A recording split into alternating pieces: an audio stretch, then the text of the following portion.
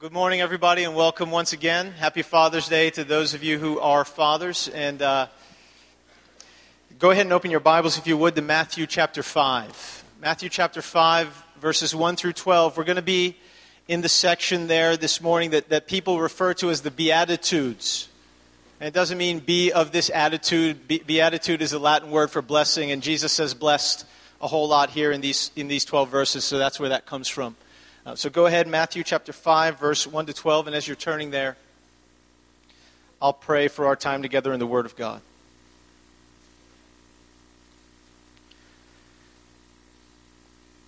Lord, our prayer is simple this morning. Please come.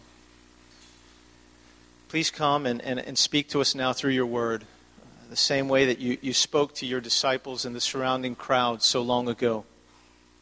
And help me to be faithful to the text and helpful to your people this morning. And I ask that in your name, Jesus. And everybody who agrees said, Amen. Verse 1, seeing the crowds, he, that is Jesus, went up on the mountain, and when he sat down, his disciples came to him, and he opened his mouth and he taught them. And pause for just a moment, and I'll continue the reading right after this. But you'll notice that the scene here was very much like it is here on each Sunday morning. You have those who are called Jesus' disciples. All right, Jesus sees the crowds, and it says he sits down, his disciples come to him, and he opens his mouth and begins to teach them. There's emphasis and focus there on his disciples, and yet there are those who are not yet his disciples, who are in the crowds and who are within earshot, and they can hear what Jesus has to say to his people. And that happens here every Sunday morning. We have people who gather with us who would, in terms of how they self-identify, would not call themselves disciples of Jesus Christ, but they're with us.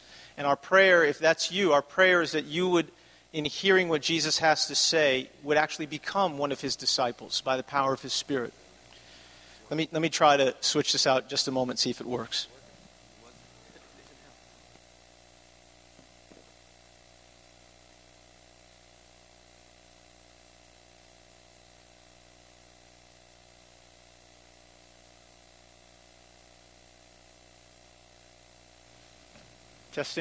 Testing, there it is. That's all for the song, folks. All right, Dave, I'll start over. How's that? Just with the text. Matthew chapter 5, verse 1. Seeing the crowds, he, that is Jesus, went up on the mountain. And when he sat down, his disciples came to him. And he opened his mouth and he taught them, saying, Blessed are the poor in spirit, for theirs is the kingdom of heaven. Blessed are those who mourn, for they shall be comforted. Blessed are the meek, for they shall inherit the earth. Blessed are those who hunger and thirst for righteousness, for they shall be satisfied. Blessed are the merciful, for they shall receive mercy. Blessed are the pure in heart, for they shall see God. Blessed are the peacemakers, for they shall be called sons of God. Blessed are those who are persecuted for righteousness' sake, for theirs is the kingdom of heaven. Blessed are you when others revile you and persecute you and utter all kinds of evil against you falsely on my account. Rejoice and be glad, for great is your reward in heaven. For so they persecuted the prophets who were before you. Lord, help us as we try to understand what you just said. You know, sometimes a change in perspective makes all the difference. Last Thursday night, my wife and I, we were at home. It was bedtime, so the kids are upstairs. Parents love that time. The rest of the day is great too, but bedtime, there's nothing like bedtime. Some of you know what I'm talking about. And so it was about 9 p.m. because I was putting the kids to bed that night, and I'm a lot slower than Heather. So Brianna's up in her room, and this is my 3-year-old, and so she's up there, and you know, just like every night we tell her, now Brianna, stay in your bed, make sure you're quiet, and do your best to go to sleep. She had a nap that afternoon, so it was a little bit more difficult for her, but we thought this would be a good night. All right, so here she is, she's up there, and it turns out that instead of trying her best to go to sleep, she's doing her best to keep her older sister, Kira, awake. So Heather goes up to have a word with Brianna, and she goes up and their conversation goes something like this. Brianna, sweetie, you're making a lot of noise. What did Mommy and Daddy say? And Brianna this night just kind of tucks in and says, Mom, I thought you couldn't hear me because I was under my blanket. And Heather, no doubt, trying to keep a straight face at this point, says, now, Brianna, you know that even if Mommy and Daddy can't hear you, God is always there. He can hear everything. Mom, no, God is in my heart, not next to me. And by this time, I don't know how Heather's keeping a straight face. Apparently, Brianna thought that she had God tucked away in a place that was much more soundproof than her blanket. And so Heather just says, no, Brianna, remember, God is omnipresent. He's everywhere all at the same time. And then Brianna responds, that's her little face when she's surprised. Let's just say a change of perspective occurred. She understood something about God that maybe she didn't understand 2 minutes before. And sometimes we need a change of perspective as well. For instance, what's your current perspective in terms of how you walked in this morning? What is your current perspective on who the most fortunate people on the planet are? Who are the most fortunate people on the planet? The wealthy, the intelligent, the highly educated, the physically attractive, the popular, the pain-free. That's not what Jesus teaches us here, is it? According to Jesus, the most fortunate people on the planet are the ones that he mentions here in our text. And to be sure, he's speaking about the same group all the way throughout the Beatitudes. It's not like he's saying there's one group who's poor in spirit, there's another group who mourns, there's another group who's meek. He's talking about the same group of people. They're citizens of the kingdom of heaven. And he tells us, first of all, what these people look like in verses 3 through 6 at the most private level, the level of their own private thoughts. And then he's going to go on as we go through the rest of the Beatitudes to talk about what these people look like in their public interactions with other people. And as we listen, I want us to kind of gauge Jesus' picture of a citizen of the kingdom of heaven by what he says here in the Beatitudes. Let's look at the first one. First thing he tells us about their private thoughts is in verse 3. He says, blessed are the poor in spirit, for theirs is the kingdom of heaven. First of all, they're poor in spirit, and without yet saying what that means, theirs is the kingdom of heaven. That's why they're blessed. Because theirs is the kingdom of heaven. And Jesus' words here carry the sense of theirs and theirs alone. You get that sense? He's not saying, well, theirs is the kingdom of heaven, and you know what? The kingdom of heaven belongs to everybody else too. That's not what Jesus is saying. He's actually drawing a line and saying the kingdom of heaven, my kingdom, belongs to those who are poor in spirit. And instead of me trying to give you my own definition of what that means, do me a favor. Turn to Luke chapter 18. We're going to look at Luke chapter 18, verses 9 through 14. I'm just going to show you very briefly a story that Jesus told, which kind of paints a picture for us of what he means by poor in spirit. I'm just going to trust that this is more effective than anything I would have come up with. Luke 18, verse 9. Jesus also told this parable to some who trusted in themselves that they were righteous and treated others with contempt or looked down upon others. 2 men, he said, went up into the temple to pray. One a Pharisee and the other a tax collector. And in case you're unfamiliar with this at this point, the Pharisee is supposed to be in that day the good guy who does everything that God requires of people. And the tax collector is supposed to be the bad guy who is a thief and takes all your hard-earned money and that sort of thing. And it's kind of like a traitor to the Roman government. So here it is. The Pharisee, Jesus said, standing by himself, prayed thus, or you could say prayed to himself. God, I thank you that I am not like other men, extortioners, unjust, adulterers, or even like this tax collector. I fast twice a week. I give tithes of all that I get. And then the tax collector comes up, standing far off, and he would not even lift up his eyes to heaven. But he beat his breast, saying, God, be merciful to me, a sinner. And Jesus said, I tell you, this man went down to his house justified rather than the other. For everyone who exalts himself will be humbled, but the one who humbles himself will be exalted. See, in this story, the Pharisee is the exact opposite of what Jesus means when he says poor in spirit. The exact opposite. If you look at his approach, there's something telling about how he thinks about himself when he comes into what he understands to be the very presence of God.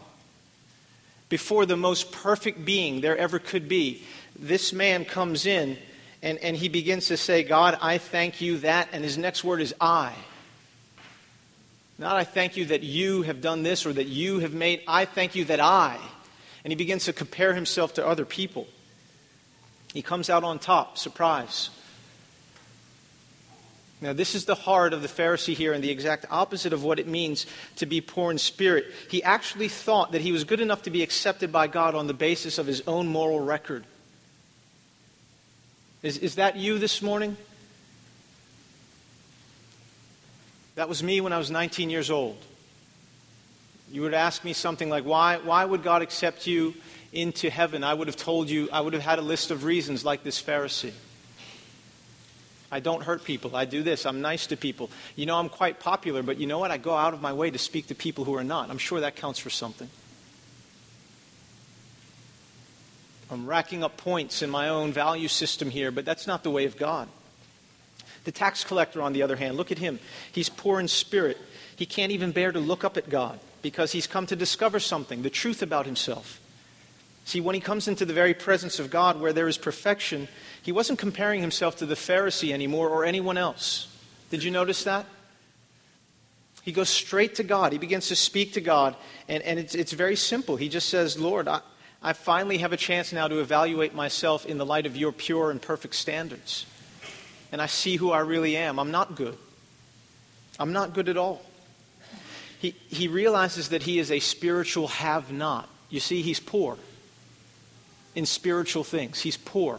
When it comes to what God requires of people, spiritually speaking, he's poor. He's needy. He's broke. He's bankrupt. And he realizes this. That's the difference. You see, everyone really, technically, everyone is in that position, whether they know it or not. The difference here is that this man realized it. He understood that he was bankrupt and destitute of anything of value to God and spiritual things. And he declares bankruptcy before God. And he says, the only chance I have is if you are merciful. Have mercy on me, a sinner, poor in spirit. Theirs, and theirs alone, is the kingdom of heaven. Let me ask you a few questions. Do you still think of yourself as basically being a good person? And here's why I ask that. Because if you do, and let's just be honest about it for a moment. Don't cower from this, because a lot of people will say things. I remember when I was in college, they would say, if I've got some incurable disease, I don't want to know, because they just wanted to live life in ignorance and bliss, the bliss that comes from ignorance. But really, the best thing you could do is find out, so that if there was some kind of treatment, you could avail yourself of it. Look, if you're still thinking of yourself today as a good person, what that means is that you're actually evaluating yourself by some standard of goodness that you have in mind. Do you get what I'm saying there? You've got some standard of goodness in mind. You're measuring yourself by it, and you're saying, I'm doing pretty well here. My question to you is, what is that standard? What standard of goodness are you applying to yourself when you evaluate yourself? The next question is, where did you get that standard from? And the most important question in the series is probably this: how sure are you that when God evaluates your life in a final and permanent sense, that He's going to be using the standard that you're using to evaluate yourself? What if He has an altogether different and higher standard? What if, watch this, what if Jesus is right and we are not? On one hand, we have a man who died and then got back up of his own accord, who speaks about all these things that we have opinions about. And on the other hand, we have us. Need I say more? Now, Jesus' perspective is the right one, and ours needs to change. You and I have to come before God. Forget other people for a moment. We have to come before God like this tax collector. Realize that we are spiritually bankrupt and declare that bankruptcy before God and say, Lord, I throw myself upon your mercy, and here I am with my hands wide open to receive whatever help you have to offer to sinners. And ladies and gentlemen, that help has a name. His name is Jesus. I'm getting ahead of myself, but it's okay if I'm getting ahead of myself and it leads me to Christ, right? So here it is. The next thing, that's poor in spirit. The next thing Jesus says about these people Whose is the kingdom of heaven? To whom the kingdom of heaven belongs? At the private level of their own thoughts, he says that they are those who mourn. And this, Tim Gleason, really builds on the first, doesn't it? Doesn't it grow out of that? They mourn precisely because they realize they are bankrupt and spiritually depraved when it comes to spiritual things. They mourn, as this tax collector did, their own spiritual depravity, their own sinful condition. And they even go beyond that, and they mourn the sinful condition of others. Have you ever done that? Have you ever been there? Surely, if you're a Christian, you know this feeling, you know this experience. In fact, Psalm 119. Psalm 119, verse 136 says it very well. My eyes, they shed streams of tears. Why? Because men do not keep your law. You see, it's easy as a Christian to get really upset with and angry at others who are not Christians for the ways that we think they mess up the world with their sinful conduct and their sinful approach to life. But the psalmist is saying something different here. My eyes shed streams of tears. They gush. Why? Because men don't keep your law. He's so zealous for God's honor in the world and for God's glory to be revealed, for God to get from human beings what he deserves, that he actually cries because random people perhaps don't keep God's law. And I thought, when was the last time as I was preparing this week that happened for me? I was sitting actually in a Panera near my house, and I began to cry. I began to cry partly because it had been some time since I had done that, and partly because I began to think about the condition of the world, even outside of myself for just a moment. And I began to realize how desperate we are for God's Spirit to come. For God's Spirit to just do something. While we're busy doing church the way we normally do, or whatever it is we do, how desperate we all are for God to come and do something special. And we realize, don't we, that as we mourn, don't we realize that we're in a position, Tim, where we're not really able to fix things ourselves? That we lack the power. We have the desire at this moment, but we lack the power to change things and to make them right and to do in the world what needs to be done. We might have some knowledge, but the ability and the ability to make our desires and efforts stick, we just don't find. And that's what Jesus says, thirdly. He says these people are meek. And that's kind of what he's getting at. There's a meekness. Blessed are the meek, for they shall inherit the earth. And if you look at Psalm 37, verse 11, you see what Jesus is saying here. That's probably where Jesus is pulling from, and where it actually says there, the meek will inherit the land. I'm pretty sure Jesus was making a loose quotation to that. And as a matter of fact, turn, if you would, to Psalm 37 really quick. I wasn't planning on doing this, and if I do too much of this, I might go past time, Ryan Burns, but we'll see. I'll try my best not to do that. I made a deal with my kids. Where are they? But in Psalm 37, I'm going to start in verse 1.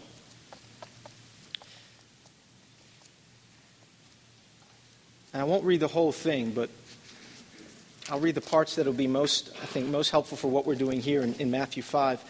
Psalm 37, fret not yourself because of evildoers. Be not envious of wrongdoers, for they will soon fade like the grass and wither like the green herb. But trust in the Lord and do good. Dwell in the land and feed on his faithfulness. Delight yourself in the Lord, and he will give you the desires of your heart. I will read the whole thing. Commit your way to the Lord. Trust in him, and he will act. He will bring forth your righteousness as the light, your justice as the noonday. Be still before the Lord and wait patiently for him.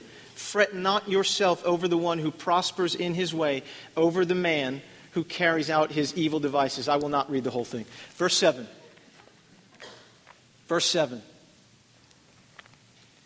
Be still before the Lord and wait patiently for him. You see, when you're meek, you realize that even with the desire to make everything right, whether you're talking about those things which are wrong in your own heart or those things which are wrong in the world at large, there's something that must happen. God must do it, and we must wait patiently for him.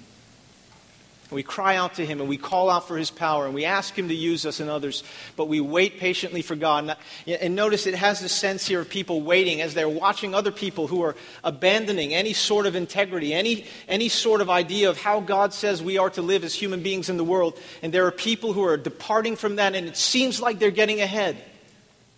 Right? I'm getting left behind here because I'm doing things the right way. And if I were just aggressive and I just kind of compromised a little bit and I reached out to grab a slice of the pie, I could enjoy my life a lot more like some of these people. Yeah, I thought about Mike. No, I thought about you, Mike, as we were, just grabbing cars, selling cars, picking them up, giving them to dealers. I mean, you could meet your quotas a lot more quickly if you just did what some other people did. Just lie a little bit, fudge a little bit here or there, right? But no, the Lord says there's a meekness in Mike. There's wait on the Lord, trust in Him, do what the Lord says. Don't give up.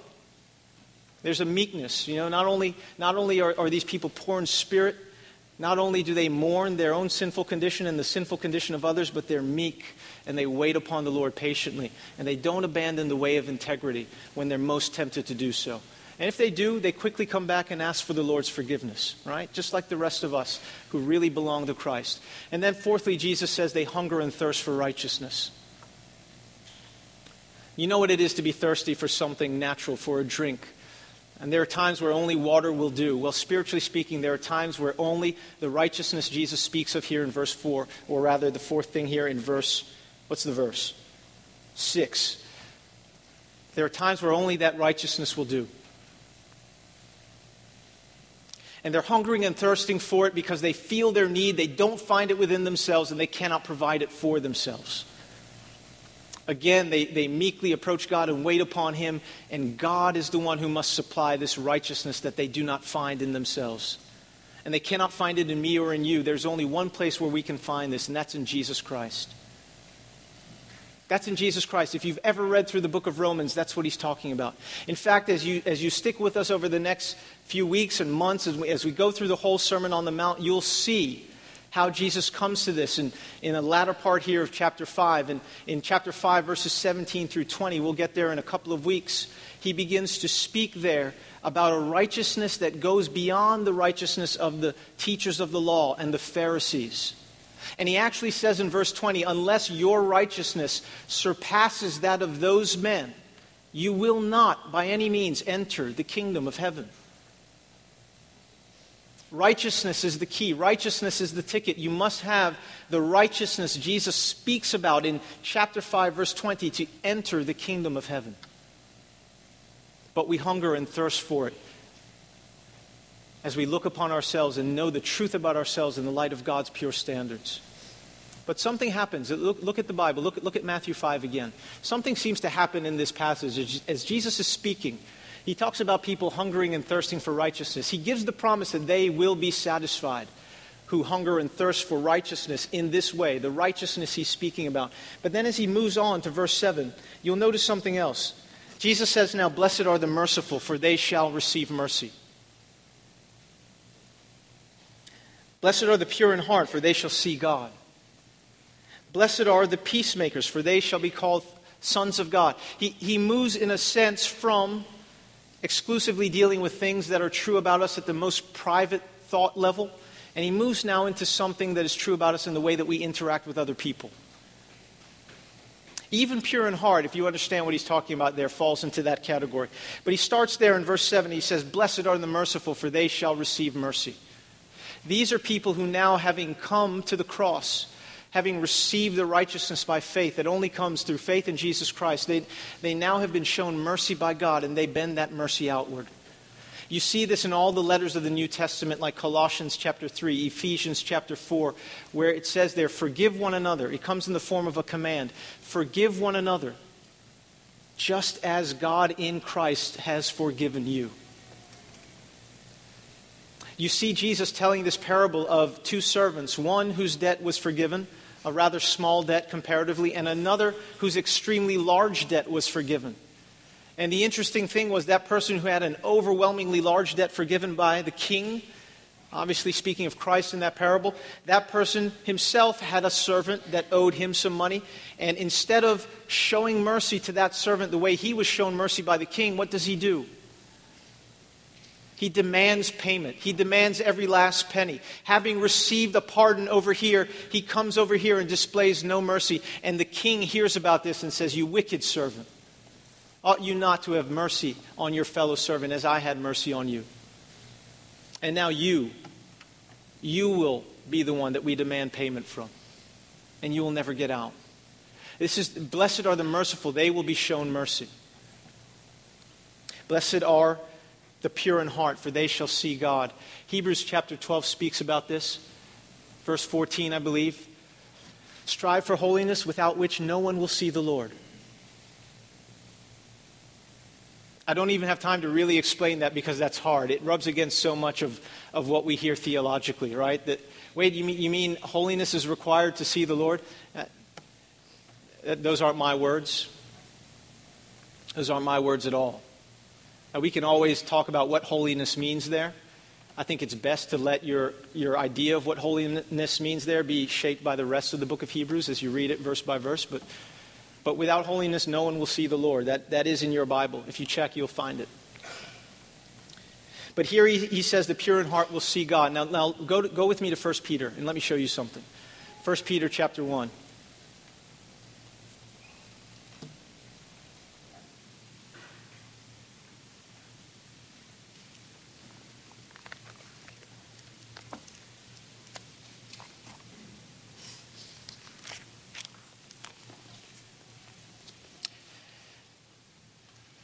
Peter speaks here about a pure heart.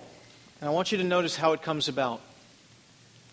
I want you to notice how it comes about so that nobody will leave here this morning thinking, aha, I've heard some good things. I've heard some things that God is looking for in people. And you know what? I'm going to forget everything he said about being meek and I'm just going to go out and make it happen. I'm going to redouble my efforts. Forget the fact that it's never worked before. This might be the time.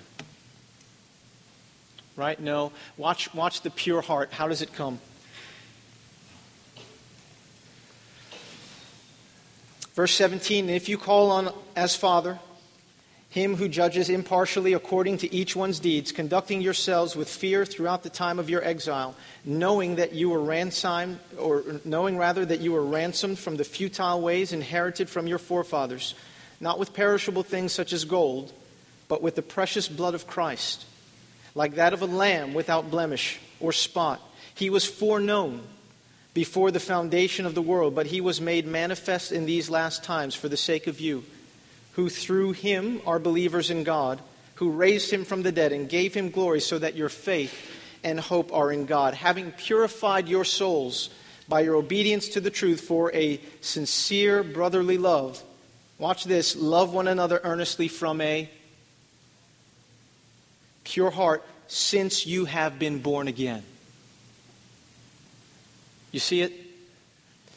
Love one another from a pure heart, since, or you could translate, because you have been born again. The power to produce the pure heart in people like us who are sinful in and of themselves comes through the gospel of Jesus Christ, his life, his death, his resurrection, what God has done through him for us. And having been born again through faith in him, now the pure heart comes. The pure heart Jesus speaks about in Matthew chapter 5.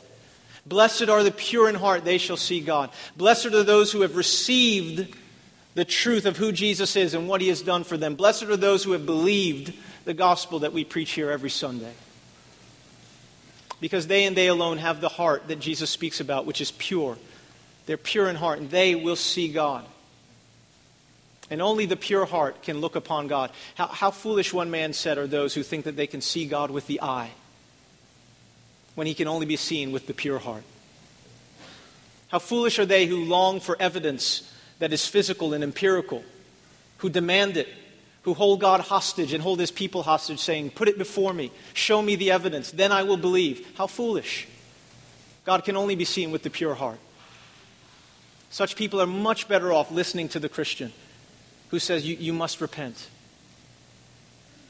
You're using the wrong instruments. There was a guy who wanted to take up astrology or astronomy. I can't remember which one is which. One of you can help me out later. He wanted to look at the stars.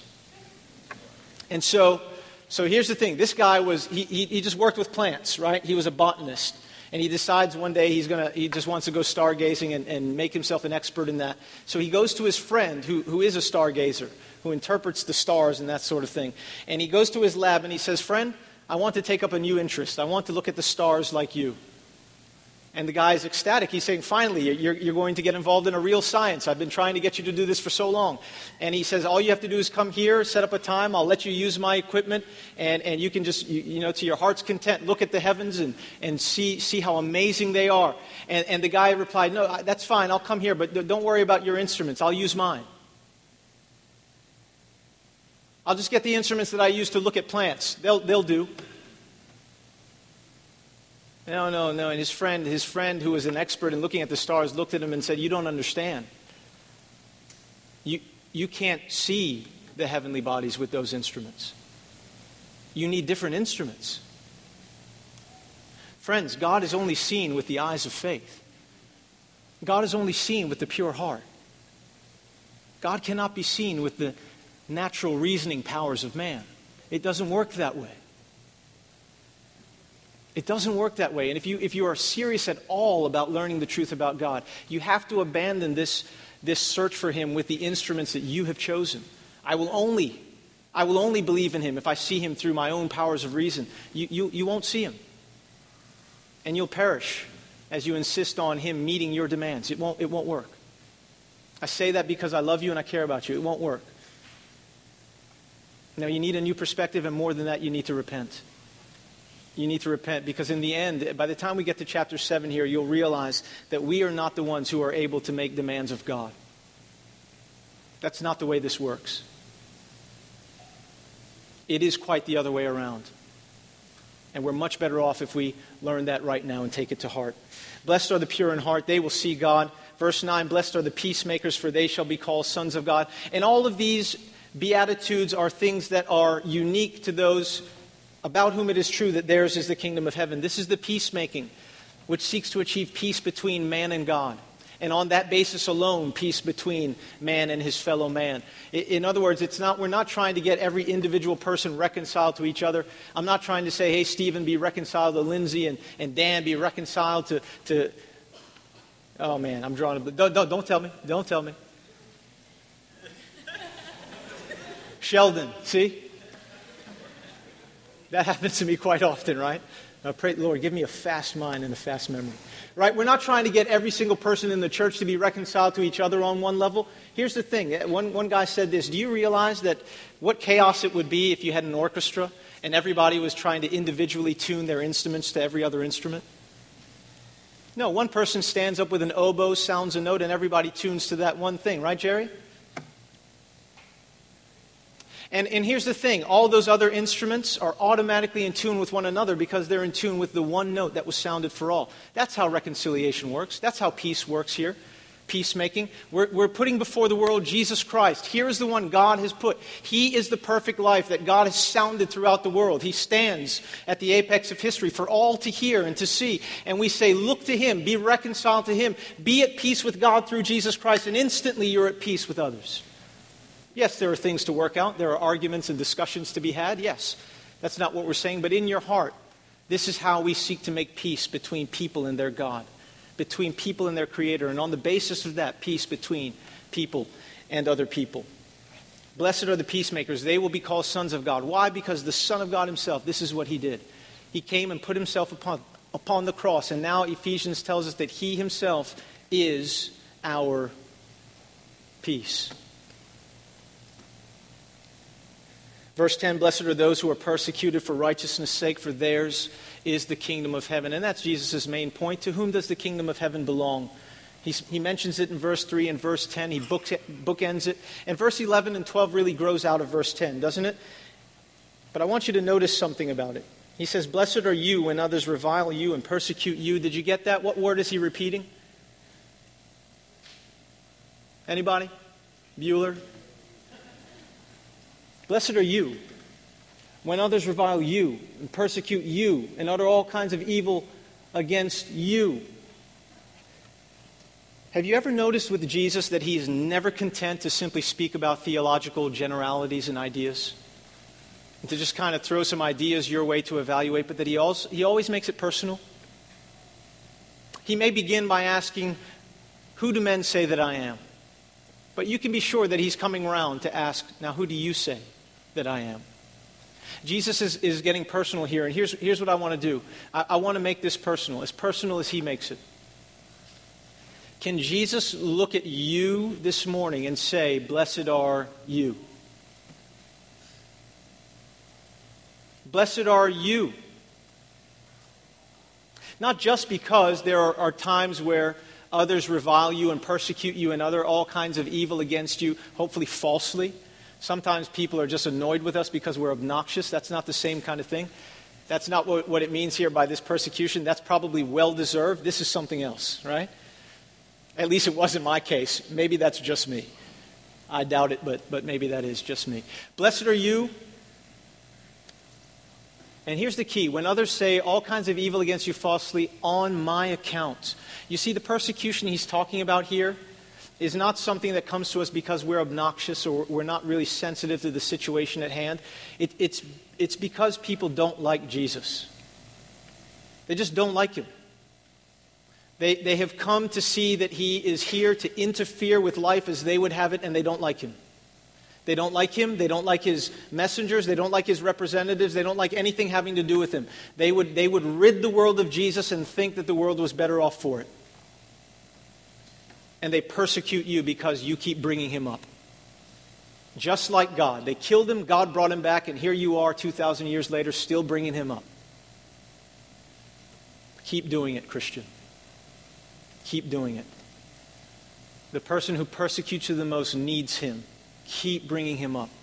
I was talking to a guy named Cliff.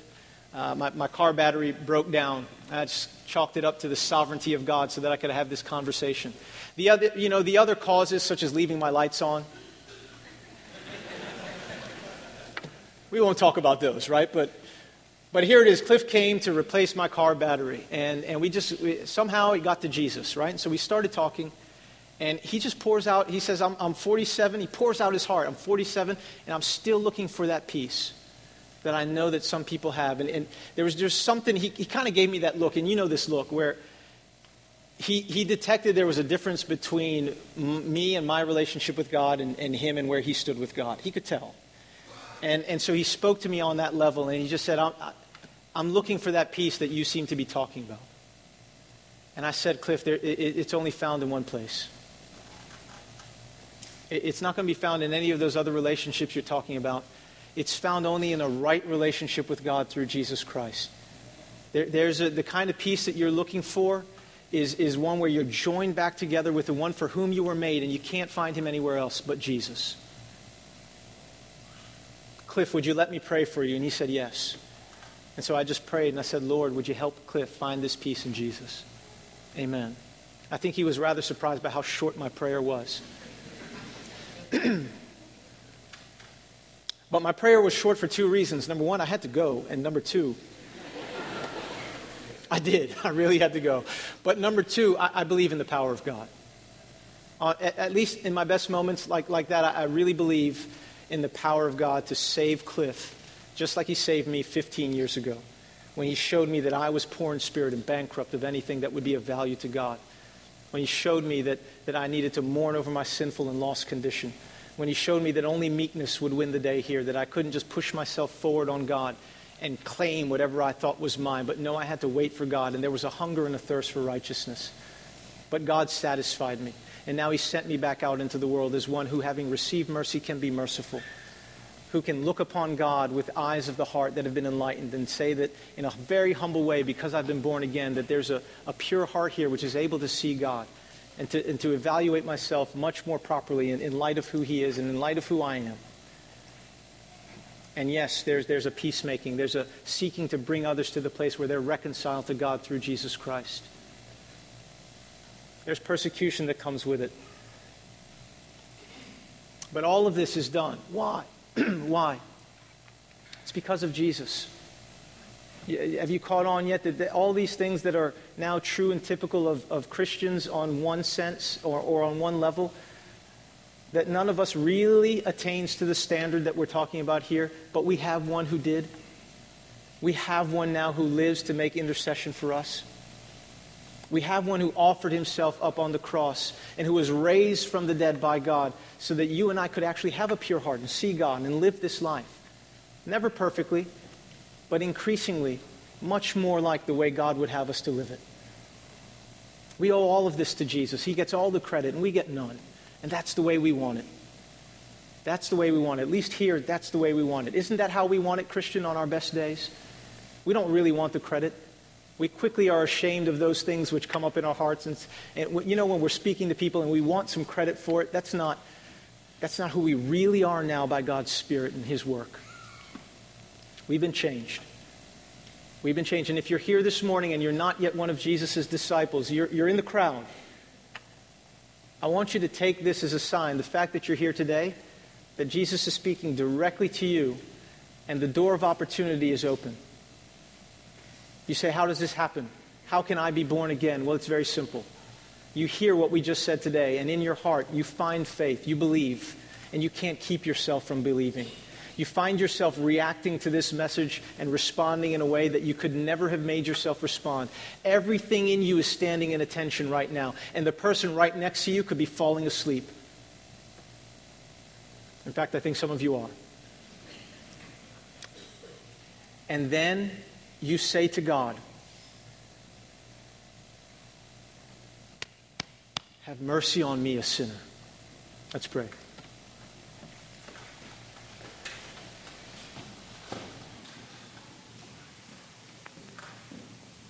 Lord, have mercy on all of us. Sinners, the whole bunch.